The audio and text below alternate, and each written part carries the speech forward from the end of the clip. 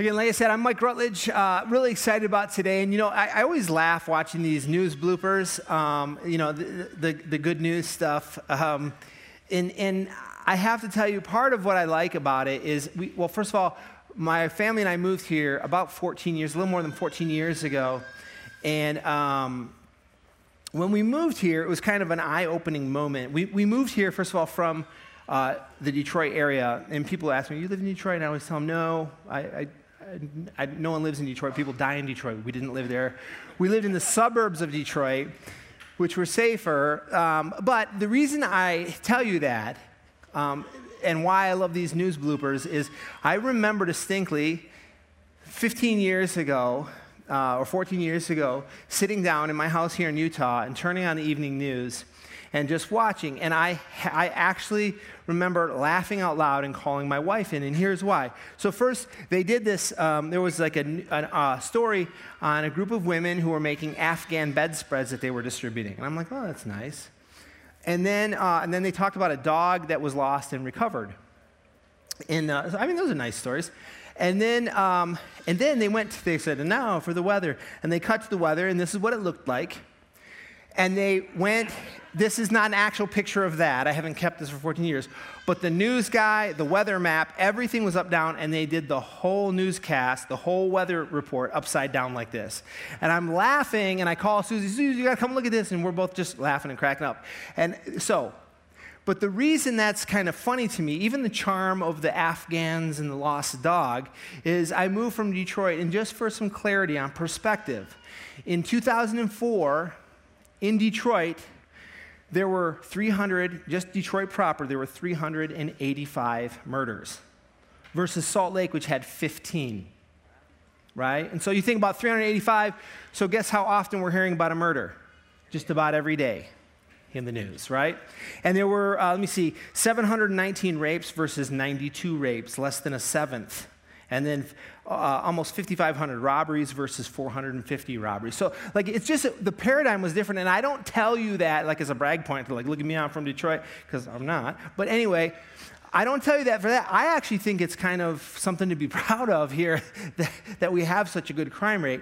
And just so you know, my paradigm of what I expected out of news was just different, because it was hardly ever good news. My paradigm was it's going to be bad news, and I kind of don't really usually watch it. I don't even really know why I was watching it here, 14 years ago.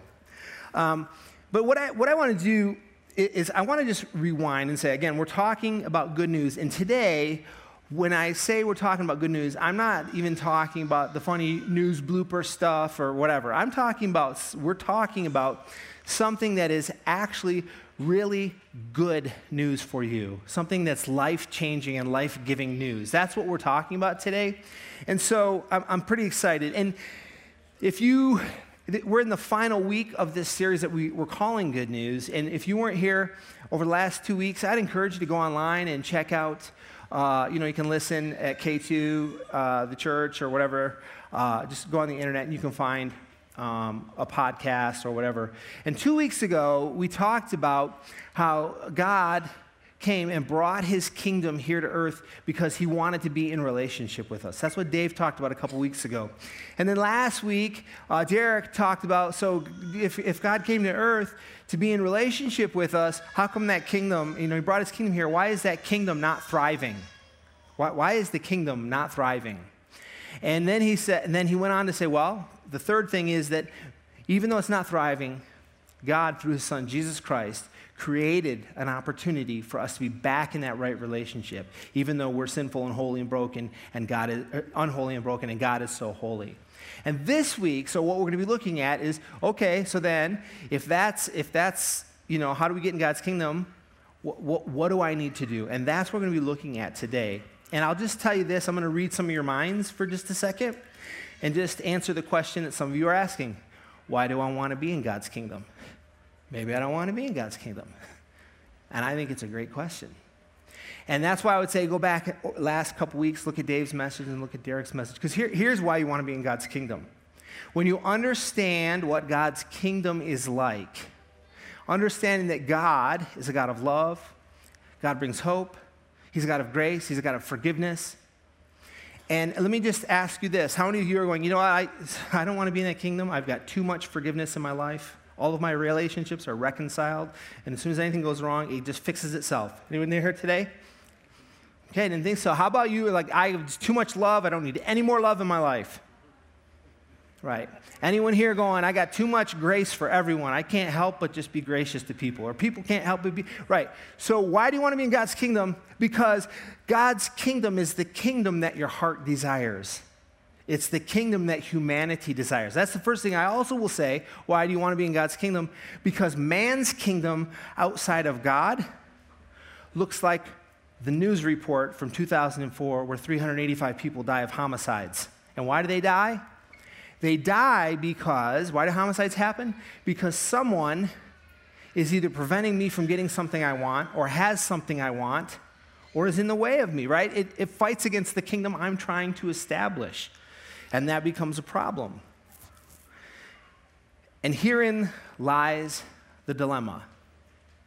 That we have this unrelenting desire to be in our own kingdom, creating our own rules, where we set up our own, everything for my own good. And we think that if we live in our own kingdom, creating our own rules, that's going to be better for us. While humanity in the course of history has proven over and over again, man in control fails. That's why we have brokenness in this world. That's why we want to be in God's kingdom. And here's the thing. If you are in God's kingdom, the reason it works is because God, first of all, is completely all-knowing. And secondly, he's all-loving. Right? When man is in control, your Hitlers and your Warren Jeffs, what happens? They twist the power for their own good, and we all do. So when we can put our trust in God, who's all-loving and all-good, that's the only way the kingdom works. Right? Does that make sense? All right. So, but what I want to do is just talk. It's really interesting, even in the Gospels and throughout Scripture. But when they talk about the kingdom of God, there's some really interesting language around it. And even John the Baptist was sent. He came before Jesus, and they say the voice of one crying out in the wilderness. He came to prepare the way for Jesus. Okay? And so here's what he says in Matthew 2. He says this, in those days, John the Baptist came preaching and saying, repent, for the kingdom of heaven is near. Okay? So John the Baptist, who came to prepare the way for Jesus, said, repent. Well, what did Jesus say when he got here? Well, he said, the time has come. The kingdom of heaven has come near. Repent and believe the good news. And then in Matthew 4, he also says, from that time on, Jesus began to preach, repent, for the kingdom of heaven has come. And then Jesus sends out the disciples. And when the disciples go out, it says they went out and preached that people should repent. And even Peter, if you remember, there was this one kind of huge day in the world of evangelism where it's called the Day of Pentecost, where 3,000 people in one day said, yeah, I want to be in God's kingdom instead of my own. I want to trade. I want to be part of what Jesus offers. And in that day, Peter was preaching, and he said, Peter replied, repent and be baptized, everyone, in the name of Jesus Christ for forgiveness of sins. Now, what's interesting is that word repent is kind of weird, right? It feels kind of churchy maybe, and a little bit judgmental. Repent. It doesn't feel so good. But the reason, just so you know this, first of all, if it brings a sense of condemnation, then you're actually not hearing from God. The most famous verse in the Bible, John 3:16, God so loved the world that he sent his son so that we could be saved. The next verse says, and he came not to condemn us, but to save us. So if there's a sense of condemnation around what's going on in your life, you need to understand, first of all, you're not hearing that from God. That's coming from elsewhere, because God came to save us, okay? So, but the problem in reality with the word, with repentance, is that we don't actually fully understand it, okay? And the word in the Greek, metanoia, which actually means afterthought, or a change of heart, change of mind, change of purpose. And anytime that word is used in the New Testament, it actually always refers to a change of purpose. So oftentimes when we think about repentance, we think about things like feeling bad about what I've done. And, I said this last service, it's not bad to feel bad when you do something bad. It's just not complete. It doesn't do enough for you to feel bad, right?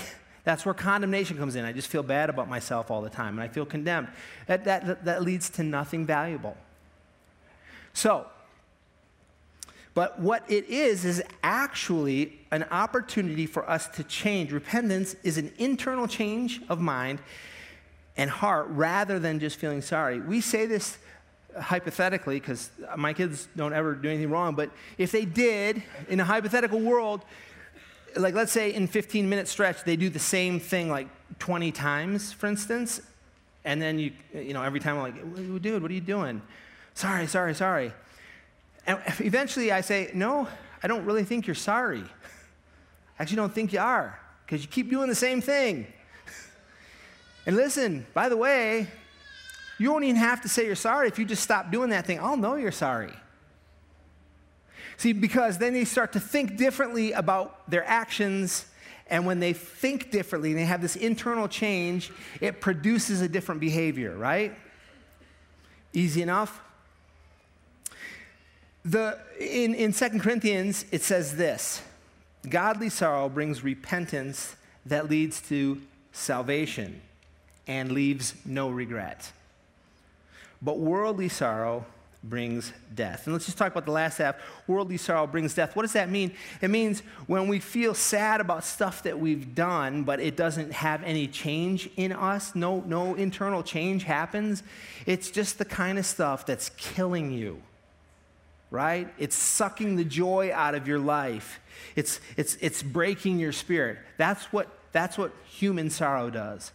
But godly sorrow, as it says, leads to repentance, salvation and repentance, right? And leaves no regret. So when you change the way you're feeling and thinking inside, different actions occur. It gets rid of your regret and leads to salvation. That's worth celebrating. Luke 3 says, produce fruit in keeping with repentance. What does that mean? That means if you're repentant, the stuff you were doing should be exchanged for something else. This is the process of stepping into God's kingdom and out of our own. I love this story. And by the way, Jesus and Peter and the disciples, John the Baptist, here's what they said when they said repent. They said, turn away from those things that are killing you. Turn away from the things that are robbing your life and turn to the kingdom of God that's giving life to you. Another way of looking at that Corinthians passage. Turn into the things that are actually bringing life to your soul. For me, I'll tell you this. I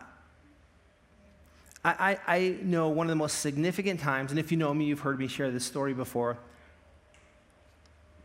One of the most significant times where I know that was a deep time of repentance was when I was in 9th grade. And it was in Sunday school class. It was a very, very significant day in my life because I believe it was a day of repentance for me. Now, I wasn't like, running around. I hadn't just done something bad that I felt guilty over. It wasn't even that. Here's what happened for me that was so significant. Chuck Hohenbaum, he was our 9th grade boys Sunday school teacher. And it must have been right around Easter because he was talking about the crucifixion of Christ. And I'm sitting in the class, and Chuck was a really interesting guy. He was really, really friendly, and he's kind of like this nerdy bookworm, but just a really great guy, and just really loved him and respected him. And so he's talking about the crucifixion of Christ. And as he's talking about this, he, in front of the 9th grade boys class, there's 20 of us sitting there, he just starts crying. Just breaks down and starts crying. And here's what happened in my head in that moment. I'm like, wait a second.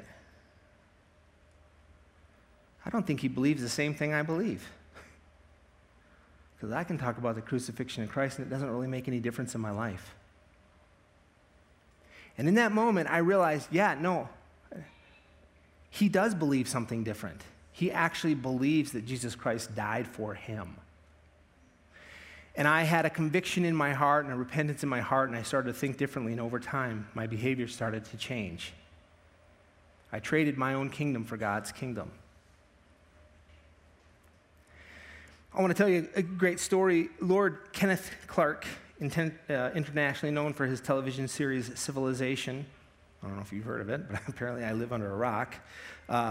Anyway, Lord Kenneth Clark lived and died without faith in Jesus Christ. He admitted in his autobiography that while visiting a beautiful church, he had what he believed to be an overwhelming religious experience. My whole being, Clark wrote, was irradiated by a kind of heavenly joy, far more intense than anything I had known before. But the gloom of grace, as he described it, created a problem. If he allowed himself to be influenced by it, he knew he would have to change.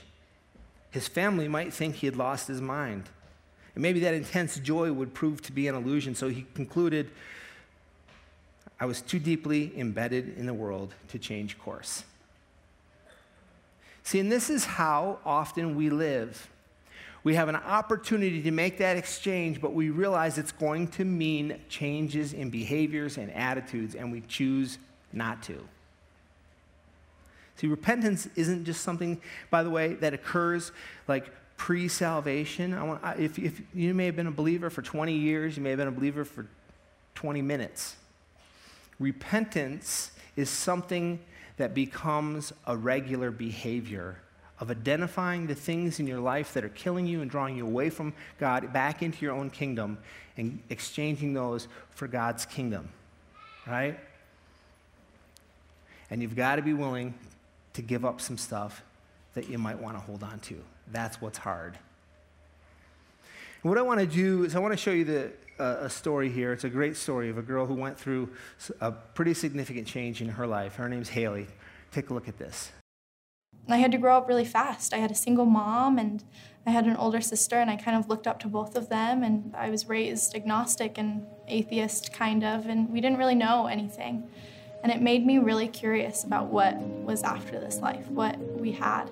But, coming from a family where I didn't really know anything, I just kind of brushed it aside until I was about 12, and I decided to kind of go more in depth with religion. And growing up in Utah, the only thing I knew was Mormonism. And so I kept looking into that, and about a year later, when I was 13, I was baptized into the church. One of my really close friends was LDS, and she was a really big role model in my life. And finally I was like, okay, I think I want to be exactly like you. Let's do it. When I first got baptized, you needed to be baptized to have the full experience, I think. And I remember coming up out of the water and not feeling any different. And it felt like kind of a letdown. I, took that and kind of swallowed my pride and said, this is okay. This is the true church of Jesus Christ. And I kept going and pursuing it, and I started to realize I cared more about what other people thought, how people saw me, how I talked and how I dressed. I cared more about the people in the church than God. And at the end of the day, I realized I didn't know who Jesus Christ was. I was told a million times who he was, but I didn't know for myself. I started to realize I hated myself on the inside. I wasn't perfect, and I needed to be. I was saved by my works. I wasn't saved by grace. And from the outside, people who didn't really know me thought I had it all together, I was great, and on the inside, I was dying, and I could feel that. And I went through life talking to my bishop, talking to my young women's leaders, and saying, I don't feel good about myself. And they'd be like, oh, you're a teenager, that's normal. You'll grow past it, just keep praying and reading the scriptures. And at the end of the day, that wasn't helping. The only thing that was helping was the Bible. But I could see on the outside that I was getting more and more depressed, and I didn't care anymore. I honestly didn't.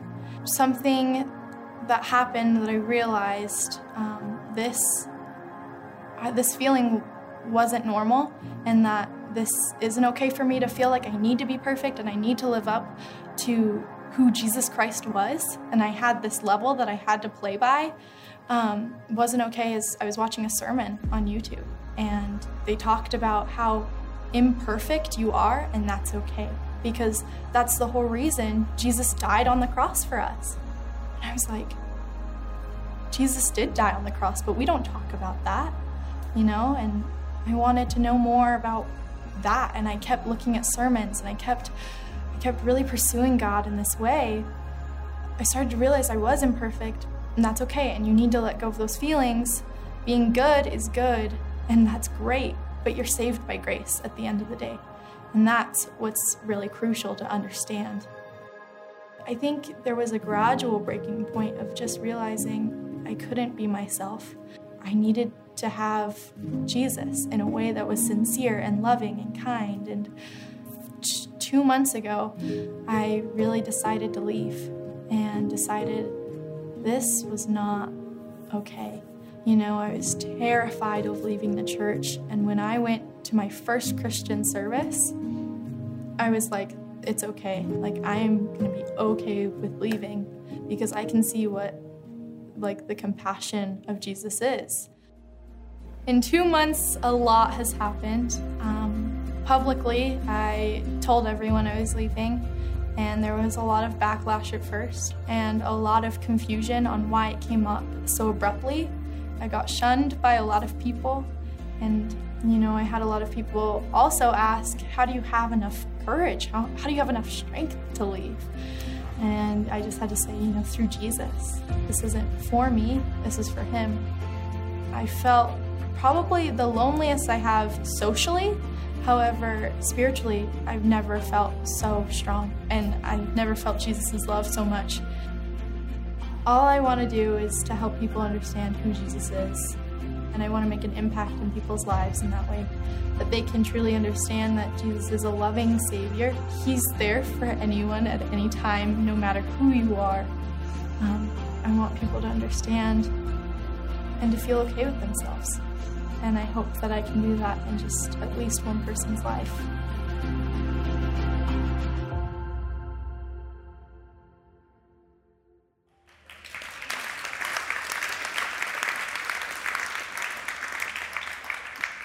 Just such a great story of someone who was trying to own their own kingdom and live a certain way that they felt could earn their way into heaven, and they were willing to make that change, willing to change the beliefs and the attitudes and become who God created them to be. And what's really interesting, she says part of the way through, I was trying to live and keep all these rules, and I just couldn't do it, and it wasn't giving me life.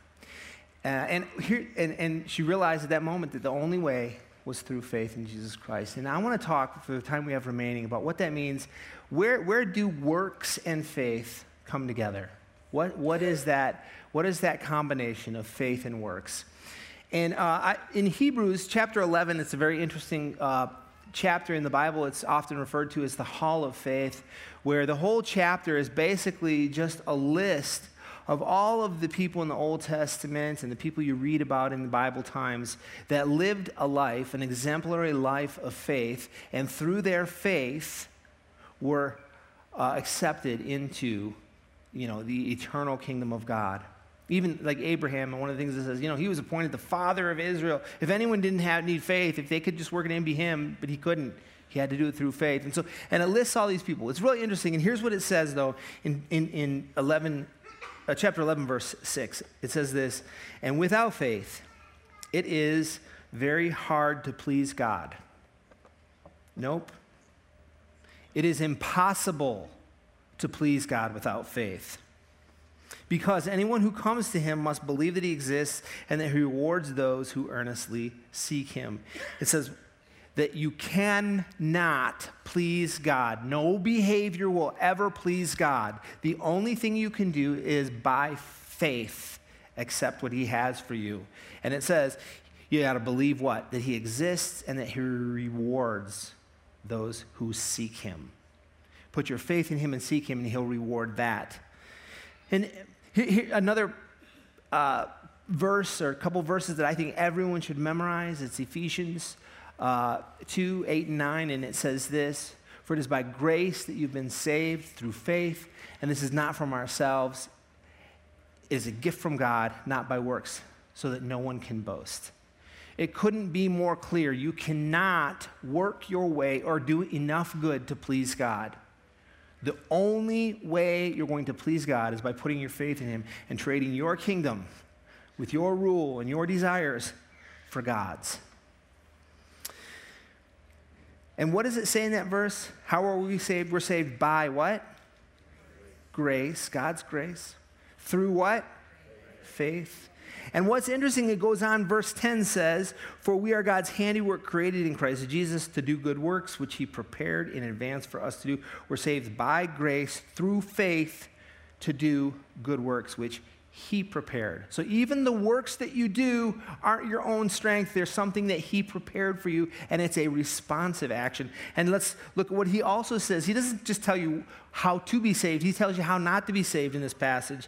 It says, how aren't we saved? Not by ourselves and not by good works, but we were created for good works prepared by God. So you're saved by grace through faith to do good works, not by yourself. Right? Repentance leads to faith, and faith leads to good works. It's really interesting in this passage. I want to look at, James writes this passage in chapter 2, where he wants to dispel the idea of a faith that does not have any evidence of works. Now, you cannot earn your faith by works, but once you have placed your faith in him, it should evidence. And that's what James wants to look at. I'm going to read this whole passage, and then I kind of want to go back and kind of tear it apart. And here it is. Starting with verse 14. "What good is it, dear brothers and sisters, if you say you have faith, but don't show it by your actions? Can that kind of faith save anyone? Suppose you see a brother or sister who has no clothing or food, and you say, 'Goodbye, have a good day, stay warm and eat well,' but then you don't give that person any food or clothing. What good does that do? So you see, faith by itself isn't enough unless it produces good deeds. It is dead and useless. Now, someone may argue some people have faith, others have good deeds. But I say, how can you show me your faith if you don't have good deeds? I'll show you my faith by my good deeds. You say you have faith, for you believe that there is one God. Good for you. Even the demons believe this, and they tremble in horror. How foolish. Can't you see that faith without good deeds is useless?" Okay, I want to just go back and attack that, because you can see there's this tension between faith and works, and we've clearly just said that the Bible is very, very, very directive on the idea that you can't work yourself into heaven. But James is saying, but you should have good deeds. So let's look at this. And what's interesting, what he's saying here is that workless faith is worthless faith. That's the summary of this passage. Workless faith is worthless faith. And he takes 5 different approaches to kind of answer why he believes that. Look at the first. It's the rhetorical challenge, He sort of asks a question that doesn't need to be answered because it's obvious. Look at this. What good is it, dear brothers and sisters, if you say you have faith, but you don't show it by your actions? What's the obvious answer? It's no good. No good at all. The rhetorical approach. And then he goes, okay, let's go hypothetical. So let's make up a situation and see how it looks, okay? Next one, he says, suppose you see a brother or sister who needs food and clothes and stuff like that, and you don't give them what they need. What good is that? Answer, it's no good. Doesn't do anything for anyone. And then he goes with the I have a friend approach. I love this one. When you don't want to admit what you're really thinking, but you want to blame it on your friend, the I have a friend approach, he says, now someone could argue that you have faith and I have deeds. And that, couldn't it just be that? And then he goes, his response is the let's prove it challenge. Okay, so for your friend, maybe you should talk to your friend and ask him, how does he show you his faith if he doesn't have any works? I can actually show you my faith by what I'm doing. That's the prove it challenge. Then this one's kind of harsh, but then he goes on to the comparison challenge. This comparison challenges are like, well, you may say you have faith that there's only one God. Good for you, but even the demons believe that. So you want to be like a demon? Is that what you're saying? Who believes in God, but it doesn't make any difference in their life? Okay. And then he goes, his final 6th point is the seriously dude challenge, right? He just says, come on, seriously, dude, how can't you see this is useless? And here's the point. He's not pro-faith, anti-works, or pro-works, anti-faith. What he's saying in this passage is that both are important. Your faith should produce works that are beneficial to those around you. Because in God's kingdom versus man's kingdom, which is all about me, once I enter God's kingdom, I begin to be about others. And if my faith is doing nothing for anyone around me, guess what? It's useless. And by the way, this isn't put in there so you can evaluate the faith of others. I would prefer that, quite frankly. This is for you to introspect and understand in your own heart, is your faith producing something that benefits others? If not, you need to ask yourself why and examine what's going on, right? Because God's kingdom is all about others. Now, the final thing I just want to share with you this morning is that and I've already said it, but I just want to club it over the head so that I'm so clear. I don't want any confusion on this. I do good works not so that, right? My good works are not in order to earn something. Look at this passage in Galatians. This is Paul writing to the church in Galatia. And he says this. By the way,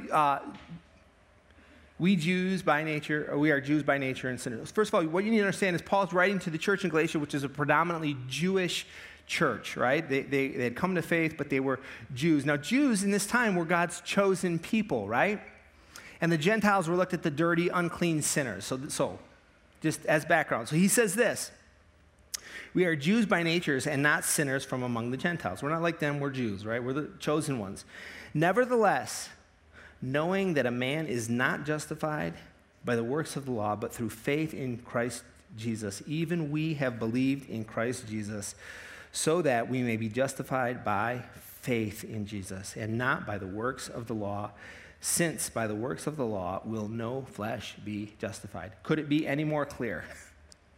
There is nothing you can do to earn it.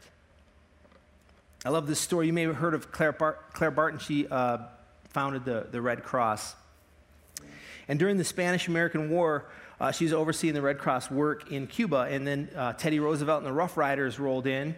And the story goes like this. He wanted to buy food for his sick and wounded Rough Riders, but she refused to sell him any. Roosevelt was perplexed. His men needed the help, and he was prepared to pay out of his own funds. When he asked someone why he could not buy the supplies, he was told, "Colonel, just ask for it." A smile broke over Roosevelt's face, and he understood the provisions were not for sale. All he had to do was simply ask, and they would be given freely. This is the story of grace in our lives. You can't buy it. It's not for sale. It's free. And the way you do it is just by asking. We don't do good works so that. We do good works because of. Faith produces works. Your works are the response to appreciating what God has done for you and the overflowing of the work of the Spirit in your life. I love this. Ephesians 5:1-2. Therefore, be imitators of God as beloved children and walk in love just as Christ also loved you and gave himself up for us as an offering and a sacrifice to God as a fragrant aroma. Why do we do good works? Because we're called to be imitators of Christ, and Christ's he didn't come down to set up his own earthly kingdom, did he? He set up a kingdom for us to be in, to the point of giving his own life to death, and we're called to be imitators. So we do good works because we're trying to imitate him, and it's the overflowing of what has happened as a result of receiving that grace in our life and understanding our own righteousness. James, who welcomed everyone, he showed me this little cartoon, and it's like, the punchline was, hey, you've done nothing to contribute to your own salvation except for the sin that God was able to forgive you for. I'm like, oh, that's about right, isn't it? And when you understand your own sinfulness, it gets pretty easy to say, you know what? As a response, I'm going to act differently for the benefit of those around me. And as we, by the way, as we pursue God and get closer to him, and how do you pursue God? Reading the Bible, time at church, being around people who love Jesus, being in small groups, all of the things are going to draw you closer to him. That's how you pursue him. And as you do pursue him and get closer to him, you become more like him and more loving, and you start to replicate the kingdom of God here on earth. I'm going to invite the band up as we close this morning. And before we do, I just want to tell one more story. It's a really funny story. A businessman who is known for his ruthlessness once announced to the writer Mark Twain. He said, "Before I die, I want to make a pilgrimage to the Holy Land. I will climb Mount Sinai and read the 10 Commandments out loud at the top." "I have a better idea," replied Mark Twain. "You could just stay in Boston and keep them." See, this is a great example of what we try and do in our own power to produce something that's out of our power. And Mark Twain kind of had it dialed in. You don't need to do all that stuff. Just do what's in front of you. God is offering every single person a free gift. You can't earn it. You can't pay enough for it. But it's free. And so here's what I want to do this morning. We're going to do a song here, and then we're going to actually take communion in a minute. We're going to take it together. So as we do this song, our greeters, again, they're going to come and they're going to be passing out. You guys can start. They're going to pass out the juice and the bread, and I want you to hold on to that. Don't take it yet. We're going to take it together after the song is done. But here's what I want you to do. You know, we're told in Corinthians that everyone ought to examine themselves before they eat the bread and drink the cup. And I want to give us some time to do that, actually. We're going to do that through a song. But I want to ask you a few questions here. Can you imagine a kingdom that was devoid of any of the conflict and struggles that you have currently going on in your life? You know, don't answer this, but any of you have a relationship that's not really going so great? Anyone feel like you're struggling to forgive someone or someone is not forgiving you? Anyone got that going on?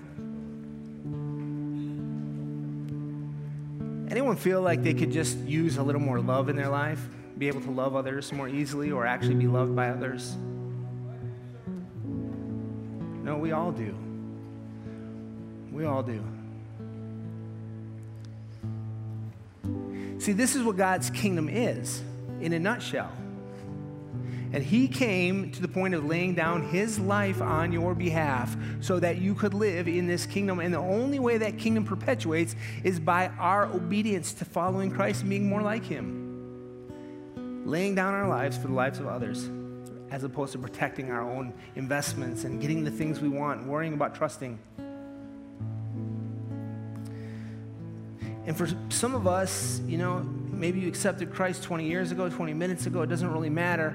What I'll say is, repentance isn't something that happens before you find Christ. It's a behavior that continues throughout your whole life.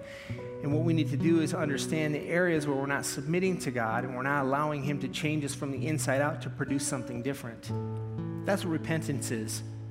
Having God come into every single area, and I'll tell you, I hate it.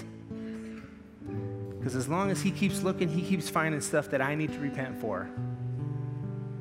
He's trying to turn stuff around in my life. So as you're here, just as the song is playing, listen to these lyrics, I want you to think about that. God, what do I need to confess to you?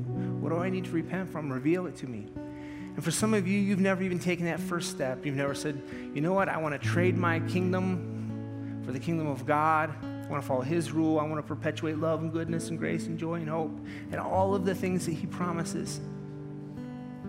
And you do that real simply. And if that's you, you just say, Jesus, forgive me for my sins. Come into my heart. I trust you and I believe you and I trade my kingdom for yours. So here's what we're going to do. We're going to sing this song together. Just, again, I want to give you time to reflect before we take this communion together. We'll come back up and we'll finish the day with more worship and taking the communion together.